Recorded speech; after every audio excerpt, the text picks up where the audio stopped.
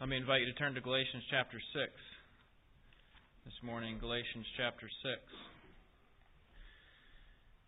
I'm not sure if you've been a part of a church or maybe have heard about a church who had a pastor who had abused his authority.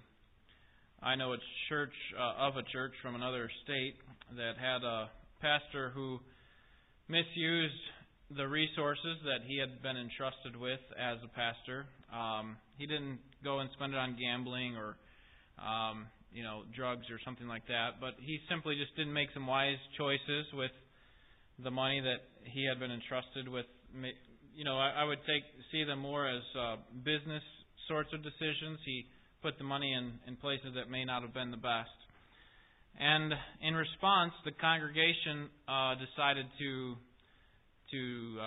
put their foot down, and the way that they did it was by withholding their giving. But I hope that you recognize that when a congregation does that, that is both a passive way to handle the problem and an unbiblical way.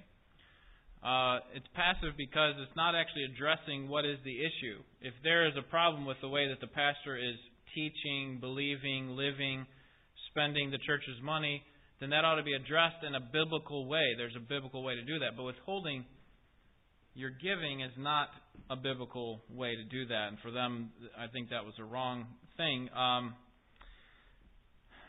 But whether you have a pastor who is perfect, which you don't, and no other church does either, or a pastor who's not very wise with how things are handled, there's always a biblical way to handle conflict. And that's the way we need to do it, not by trying to make a statement by withholding our giving. Because that doesn't just make a statement to the pastor. Yes, it does do that. It says, you're not doing something right, we're going to let you know about it. It does make a statement to the pastor, but it's not a biblical way. But what it also does, which the congregation doesn't often think this way, but what it often also does is it makes a statement about their belief in Christ and what He's doing and how to handle conflicts. We have been talking about what it means to keep in step with the Spirit, chapter 5, verse 25. And we should be walking by the Spirit. It means that, chapter 6, verses 1 and following, that we have a war going on inside of us. That there is a battle between the Spirit and the flesh. And it means that we are lining up our desires with the Spirit's desires. And we've also seen that living by what living by the Spirit looks like. That it doesn't look like a continual practicing of sin, like at the end of chapter 5 or towards the end of chapter 5. But rather, it looks like displaying the fruit of the Spirit, verses 22 and 23 of chapter 5. And then in chapter 6, verses 1 through 5, it looks like reducing the burden of other Christians. Remember, we talked about last week, reducing the burden of other Christians by helping to carry their load when they are trapped in a sin, for example, but also by carrying our own load, not passing off our responsibilities to others when we should be doing them ourselves. And so that's what Spirit-led life looks like. That's what it looks like to walk by or keep in step with the Spirit. To live with the fruit of the Spirit and live by helping carry other burdens and help bear our own burdens. And Paul continues this theme of keeping in step with the Spirit in this passage that we'll consider this morning, and he shows us a few more ways that we can do this. So let me read these few verses, Galatians chapter 6, verses 6 through 10. Chapter 6, verse 6. This is the Word of God. The one who is taught the Word is to share all good things with the one who teaches him. Do not be deceived, God is not mocked. For whatever a man sows, this he will also reap. For the one who sows to his own flesh will from the flesh reap corruption, but the one who sows to the Spirit will from the Spirit reap eternal life. Let us not lose heart in doing good, for in due time we will reap if we do not grow weary. So then, while we have opportunity, let us do good to all people, and especially to those who are of the household of faith. What does it mean to keep in step with the Spirit, or what does it look like in our day-to-day life? And in this passage we see that keeping in step with the Spirit means that we ought to give ourselves to the work that the Spirit has called us to do. We need to give ourselves to the work that the Spirit calls us to do. And we're going to see two main points in this passage. Number one, we need to give ourselves to spiritual leaders. And then number two, we need to give ourselves to all people, especially Christians. All right, so first, verses 6 through 9, give yourself to your spiritual leaders. Notice the command in verse 6. The one who is taught the word is to share all good things with the one who teaches him. Paul said in 5:25 to keep in step with the Spirit. That means bearing their burdens, carrying your own load, verses 1 through 5. But that in no way means that we ought to shrink from our responsibility to care for the needs of the preacher of the gospel. So he says, yes, you ought to do good to believers. We'll see that in verse 10. But here's a specific way you can do good to believers. Verse 6, do good to your spiritual teachers. So we have a clear responsibility that Paul lays out. In order to understand Paul here, we have to see that there are two parties in this verse. Notice first, the one who is taught the word, and then at the end of the verse, the one who teaches him. The one who is taught the word and the one who teaches him. So those who are taught have a responsibility in this passage. Now those who teach also have responsibilities. And that's played out or laid out in other portions of Scripture. But here, Paul's focus is on those who are taught the word. So what is their responsibility? Notice in the verse. It is to share all good things with the one who teaches him. The word share here is the word that means to have in common with. To have in common with, to give. So what are the good things? If I have a responsibility to give to my spiritual leader, to my spiritual teachers, then what are the good things that I ought to give to him? Some scholars would suggest that this is referring to just generic spiritual things. That is, if we learn something from the Scriptures, we go and tell our spiritual teacher about those good things. That could be what Paul's saying, but those who believe that way think that the context suggests that Paul's talking about simply service to others, like in verses 1 through 5, and therefore when he's talking about giving to your spiritual leaders, he's talking about giving spiritually to your spiritual leader. That is, serving them. But I would suggest to you that he's actually referring to money. That Paul is referring to money, and there are plenty of commands in the New Testament to support what Paul, I think, is saying here, and that is that you must support your pastor financially. In 1 Timothy chapter 5, I think that's the passage where Paul says, the laborer is worthy of his wage. And in the context, he's talking about pastoral ministry. He obviously, Paul, as an itinerant missionary, is not accepting that for himself. He's not going around collecting money from churches. There's only one recorded time when he does collect money, and that's from the Philippians. But other than that, he doesn't want to be a burden to them. But when he speaks with the authority that he has from God, he says that your responsibility as a congregation is to provide for your pastor, provide for your spiritual leaders. Now, why would he give this command? And I think, those who say that in the context he's talking about serving only, not financial resources, I would argue that if we understand the context, it will become more clear that he's talking primarily about financial support. Now, think about what's happening here in the churches in Galatia. Right?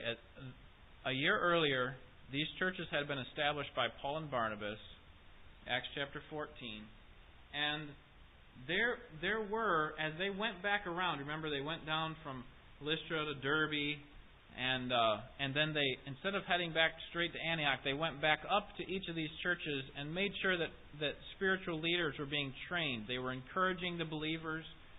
And so they had established spiritual leaders in the church, and apparently the initial congregation had been giving to these spiritual leaders. But what has happened since then? Well, remember what the occasion for this letter was? Why Paul wrote Galatians? Because you have these false teachers, these Judaizers who are coming in and influencing the congregation in a wrong way, aren't they? And they're saying that in order for you to be saved, you have to follow the Jewish customs. And so apparently this has changed the whole complexion of the congregation. The Judaizers had become so influential to the churches here in southern Galatia, but that the church was doing what I began with as an example. They started withdrawing their support from their initial spiritual leaders and started giving it to these now influential leaders, the Judaizers. And that's why in verses 7 through 9, Paul says, you reap what you sow. Whatever it is that you sow, you're going to reap it. If you keep on giving yourself and your resources to these false teachers, God is not mocked. You're going to reap that. It may not be now. It may not be within the next month. But you can be sure that in the life to come, you will reap what you have sown. And so this consequence that the Galatians didn't foresee was that the pastors who are not supported spiritually or financially are going to be forced to make a living somewhere else. And this is going to prove detrimental to the congregation's ongoing understanding of the Scripture, because now that they're withholding their support from their spiritual leaders, these people are not going to be able to stand up and speak the truth anymore, because they simply don't have the time or the ability to be able to hand on the truth to these Galatian believers. Instead, here's what Paul wants them to do. Turn back to chapter 4. He wants to provide for them. He wants the church to provide for their spiritual leaders. Chapter 4, verses 13 through 15. Paul says, "This is how you treated me when I came to Galatia. You accepted me as if I was a messenger of God, even though I had lots of things against me." Look at verse 13. "But you know that it was because of a bodily illness that I preached the gospel to you the first time, and that which was a trial to you in my bodily condition you did not despise or loathe, but you received me as an angel of God, as Christ Jesus Himself. Where then is that sense of blessing you had? For I would have plucked out my eye, for I bear witness that, if possible, you would have plucked out your eyes and given them to me." Okay, so Paul's saying, these spiritual leaders of you may not be the most verbose. Okay, they may not be able to win debates necessarily, but they are your spiritual leaders that God has put into your church to help guide you. And so even if there's some sort of detrimental thing, the way that's going on in their life, like for me, it was bodily illness, and yet you still accepted me. You didn't loathe me. You didn't set me aside and say, "I'm not going to listen to what you have to say." Instead, you accepted me. And here's what you need to do. Start accepting these spiritual leaders back, rejecting the false teachers, and you do this. One of the ways that you do this is through your giving. Notice the motivation in verses 7 and 8. Okay, we'll come back to this idea. I want you to be convinced before you leave that this is what Paul is saying. But let me just try to show you how this all works together. Verses 7 and 8. You reap what you sow. Do not be deceived. God is not mocked. For whatever a man sows, this he will also reap. For the one who sows to his own flesh will from the flesh reap corruption, but the one who sows to the Spirit will from the Spirit reap eternal life. Okay, so Paul gives them the expectation in verse 6. Share all good things with those who teach you. That's the expectation.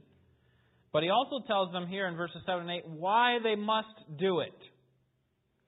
And there are two reasons that I want you to see in these two verses, or two truths that we can draw out from these two verses. Number one, deception can be avoided. Okay, two truths that we need to learn from these verses. Deception can be avoided. And number two, we have to understand the principle of sowing and reaping. Okay, so first, deception can be avoided. Notice verse 7. Do not be deceived. God is not mocked. Now this doesn't seem to make sense, right? Because if someone deceives me, I have become a victim of their deception. Right? I couldn't do anything about it. Could I? But haven't you ever been deceived and afterward you blamed yourself for not detecting the deception sooner? Maybe you trusted someone with your money.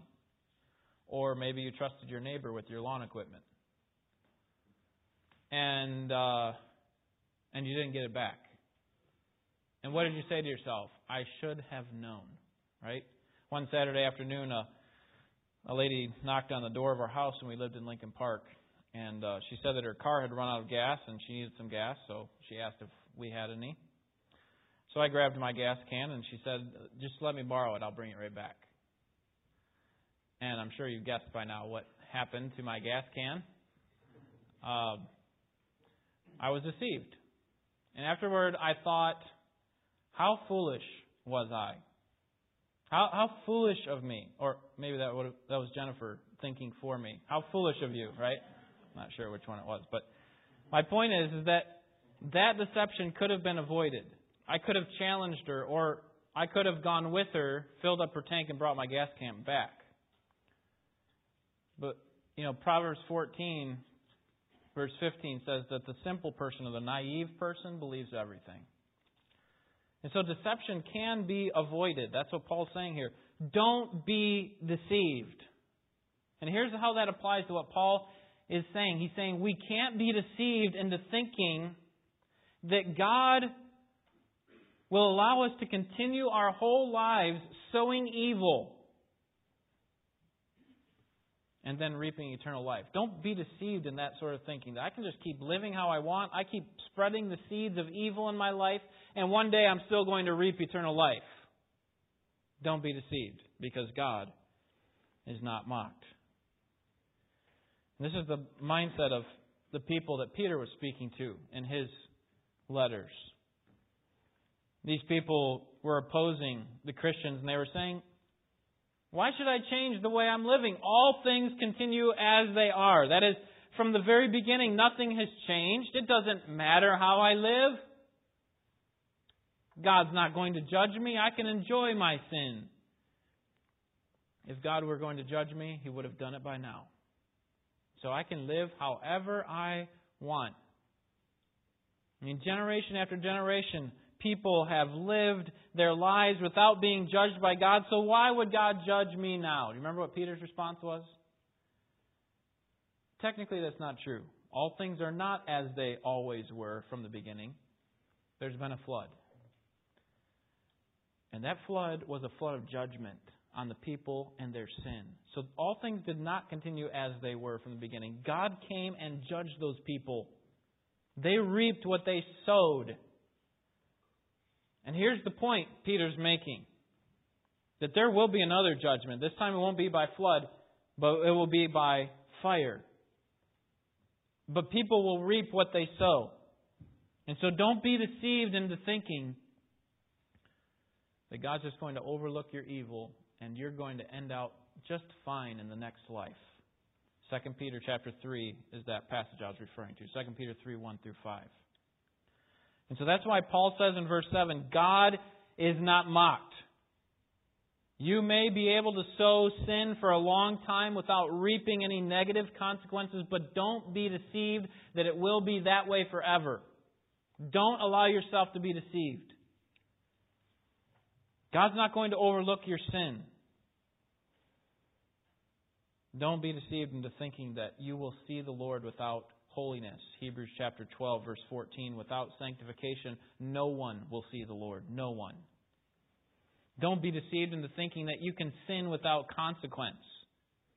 Don't be deceived into thinking that since God can use your evil to bring about good, Genesis 50:20, then you may as well live how you please. It doesn't matter how you live. God can turn it into good, and He can. And so it doesn't matter how we live. Don't be deceived into thinking that way. So how do we avoid falling into this deception?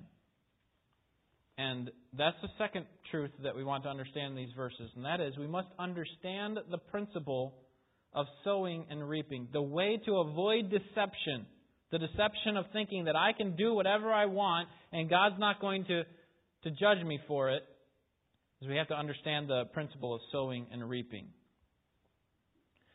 If I plant a peach seed, I should not expect a harvest of apples, right? It's a very simple principle from agriculture. But Paul's saying it carries over into the spiritual realm as well. Okay, so let me try to help bring this together. What's going on, the context of the Galatian believers here, and into what he's saying here. The Galatians have been deceived into thinking that they could withhold their support from their spiritual teachers and they would still reap spiritual growth.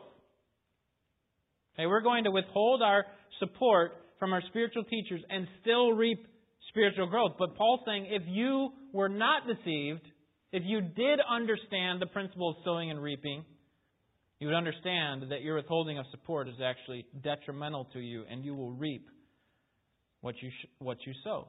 That there is a cause and effect relationship between their actions and their future spiritual well-being.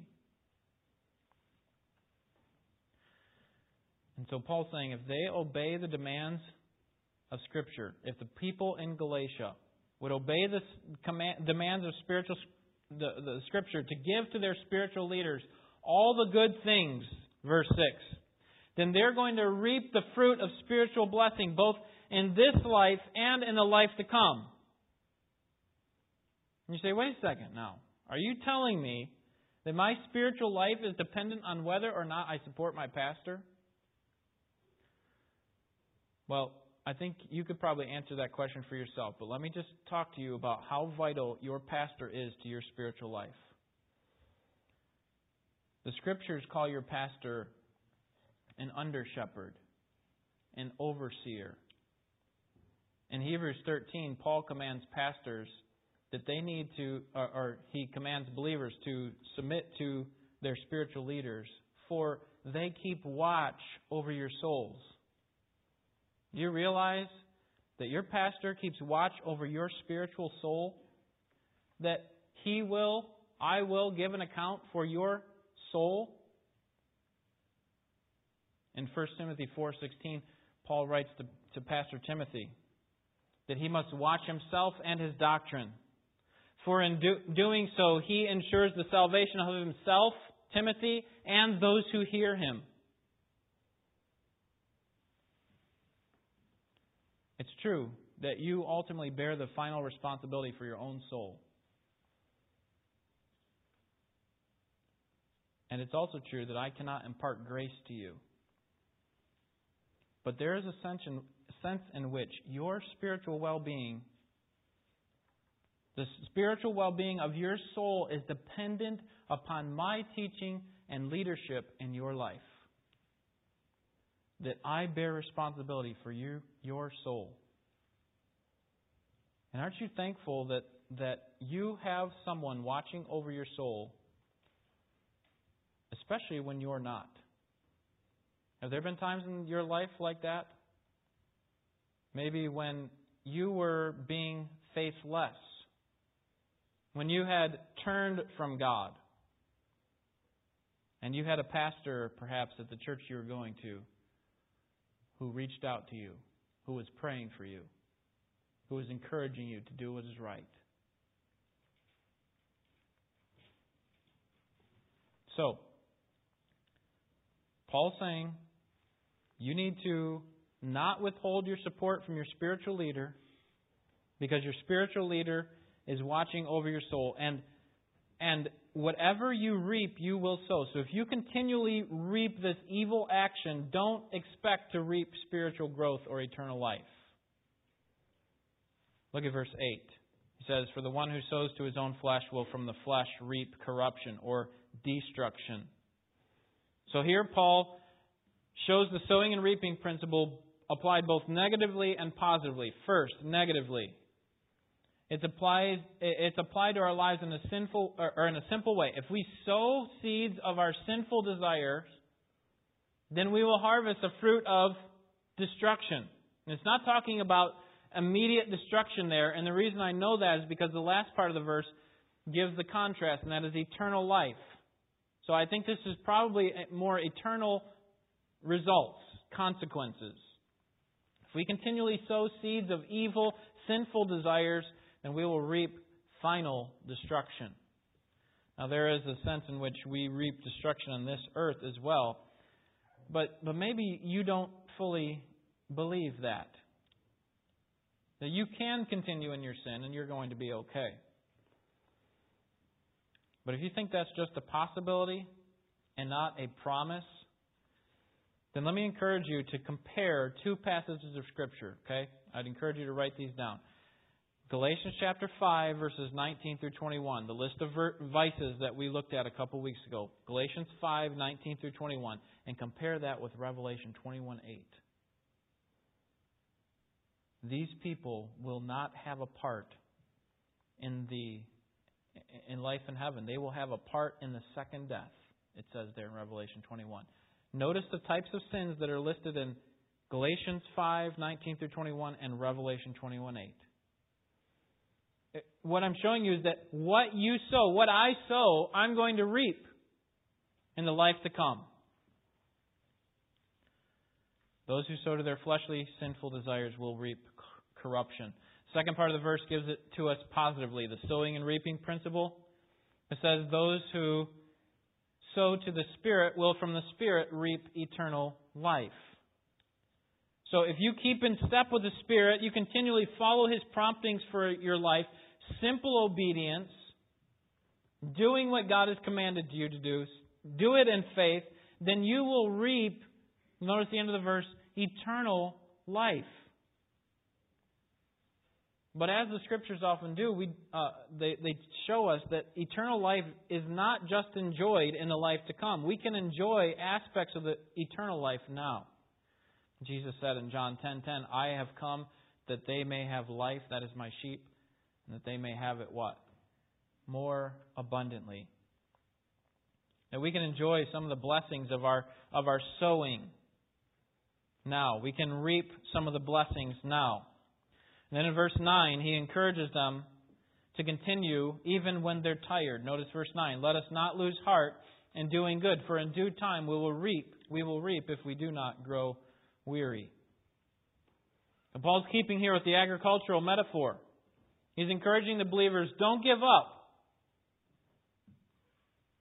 Don't lose heart. Now, why would the Galatians ever lose heart? He says, let us not lose heart in doing good. Why would they do that? And it's because they had been deceived into thinking that their good was not doing anything, right? So specifically, their financial support for their spiritual leaders was not doing any good. It wasn't providing them with any warm fuzzies spiritually. And so, Paul had talked about you sow evil. There's a deception in the thinking that if we continually sow evil, we will still reap eternal life. But there's also another deception that if we continually sow good, nothing's going to happen. We'll never reap any of the rewards from us doing any good. And he said, don't be deceived about that either. That your sowing of good things, of good works, will result in an eternal life. Those who sow righteousness will reap eternal life. And so that's why Paul has to give this exhortation. Don't give up. Even when you're looking at it and it seems like nothing's happening, don't give up. For in due time, notice verse 9 again, for in due time we will reap if we do not grow weary.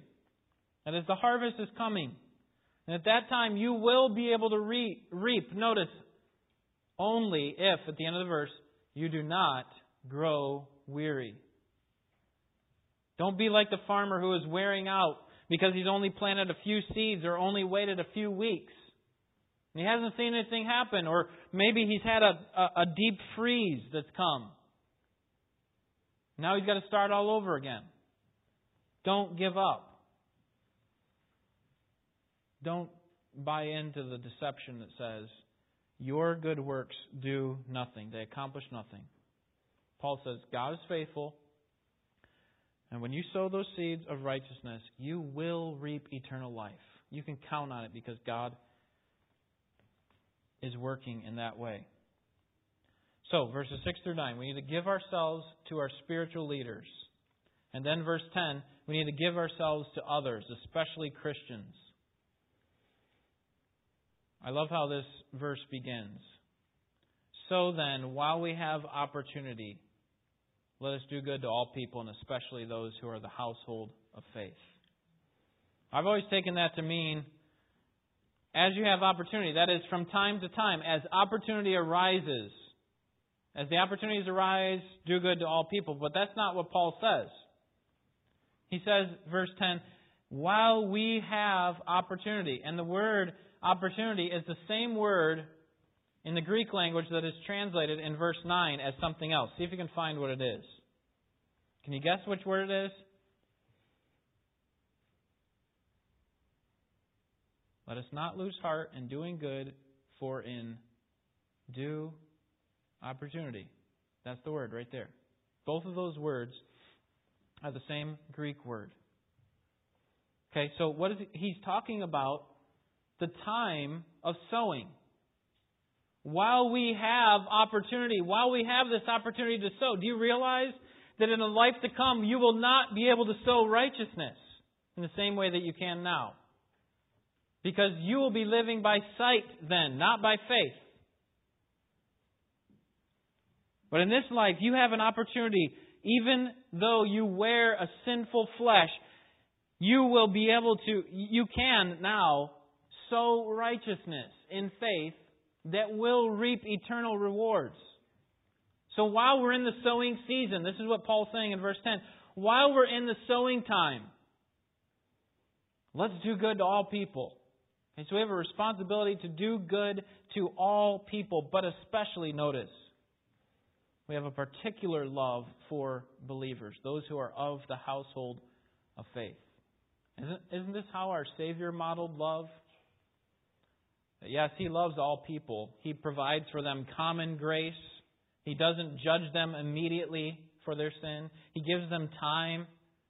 He gives them opportunity to repent. He provides them with His Word. Many people, some people don't, but there's a common, universal, general love that God and the Savior have for all people, but there's a special love that Christ has for His sheep, isn't there? A love that drove Him to the cross. A love that was compelled Him to lay His life down for us. That's the type of love that we need to have for other people. A general love for all people. We shouldn't withhold good from all people, but the primary expression of our love, of our good deeds, should be shown or expressed within the household of faith, among Christian people with whom you serve. So this is a command. How serious are you about this command? Do good to all people, but notice the word, especially. Not to the exclusion of doing good to all people, but the primary focus of our service, of our good deeds, must be to believers. Listen to one commentator. He writes, every poor and distressed man had a claim on me for pity, and if I can afford it, for active exertion and pecuniary relief. Have you ever been there? Go downtown Detroit and you feel like there's so many people that have a calling out for your help. They need help. That's what this writer says. But, he says, a poor Christian has a far stronger claim on my feelings, on my labors, and on my property, because he is my brother, equally interested as myself in the blood and love of the Redeemer. I expect to spend an eternity with Him, with that poor Christian. He is a representative of my unseen Savior, and He considers everything done to His poor, afflicted body as done to Himself. For a Christian to be unkind to a Christian is not only wrong, but it is monstrous, he writes. Your primary, here's a key word, primary, your primary area of ministry is not to your neighbor, although you should do good to them. Your primary area of ministry or giving of yourself is not to your co-workers. You should not withhold good from them either. Your primary area of ministry is not to your family, if you have unbelieving family there, or a family that's not a part of this church. Your primary area of ministry is not to your extended relatives or your friends, although you should not withhold good from them. That's what Paul's saying. Your primary area of giving and service must be to other believers. And here's the best way for you to express that: among people that you meet with on a weekly basis. Okay? I'm not talking about, we need to find out all the believers in all the world and we need to get money out to them. We need to serve them somehow. We're going to come up with opportunities with that through missionaries and so on. But obviously you see that that's not what the Scriptures are talking about. We can't do good to people that we don't know, generally. So we do good to people that we know. And here's what Paul's saying, especially to believers. This message is full of very practical truths from the Scripture. And if we've been justified by faith alone, in Christ alone, then this is what our lives are going to look like. We will keep in step with the Spirit by giving ourselves and all good things to our spiritual leaders, verses 6 through 9. But also to all people, and especially Christians, verse 10. So, don't be deceived into thinking that your evil will result in no judgment at all. Because those who continually sow evil, sinful, habitual practices will reap final destruction. You may be able to go on for a long time in habitual sin and not feel the consequences of them. But God is not mocked. Maybe you're not struggling with deep habitual sin right now, but maybe you're struggling with doing good. And you've been doing good for a long time. Maybe for years in this church or in the churches that you've been in, you've been doing good. And you haven't seen any of the results. You haven't seen anything come up from you doing good. And this passage is for you as well, because it says, don't be weary in doing good. Keep on doing it. Because you will reap if you don't grow weary. If you don't faint in the time of trouble. That is, you're sowing through the difficult times when you can't see the results immediately. Don't grow weary in that. Maybe you're tired spiritually. Maybe you're sick of battling against sin and Satan. Maybe you're sick of putting up with other so-called Christians. And let me just encourage you, don't be weary in doing good. Because this passage is for you. Don't give up. God will cause you to reap what you have sown. If you need to be refreshed spiritually, if you just feel weighted down by life as a Christian, then you need to ask somebody to pray for you. You need to take some time out, maybe a day on the weekend or something, and just reflect on God's Word and His grace in your life. Talk to other Christians about it. We would love to help bear your load with you. You were not designed to bear that load yourself. But most of all, if you are weighted down by life as a Christian, don't give up. Don't give up, because if you do not faint in due season, you will reap the righteousness that you have sown. We have a limited time, don't we? Our sowing season is not much longer. So don't delay in doing good, because there will come a day when the harvest comes. And at that time, it'll be too late to sow any more seed. We will reap what we have sown. Let's pray. Father, thank you for the example of the Galatians and the struggles that they went through. Probably with a motivation to do what was right, but obviously they had been deceived because they hadn't guarded themselves against the false teachers. And we can sympathize with them. We have felt the weight of life as a Christian, and we've had times where we've considered giving up. We're thankful for this reminder this morning. Lord, I don't know why this passage was scheduled for this week. Perhaps there's someone that's on the brink of walking away from you. Pray that you would hold them. Pray that you'd use us to hold on to them,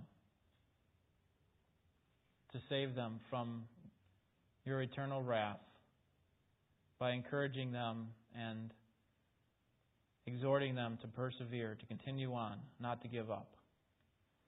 Lord, give us the eyes to see, the faith to believe that your way is true and right. Help us to consider seriously our own conduct, because those who sow to evil practices will reap destruction. Lord, give us the grace to apply this passage to our lives this morning and this week. We pray in Jesus' name. Amen.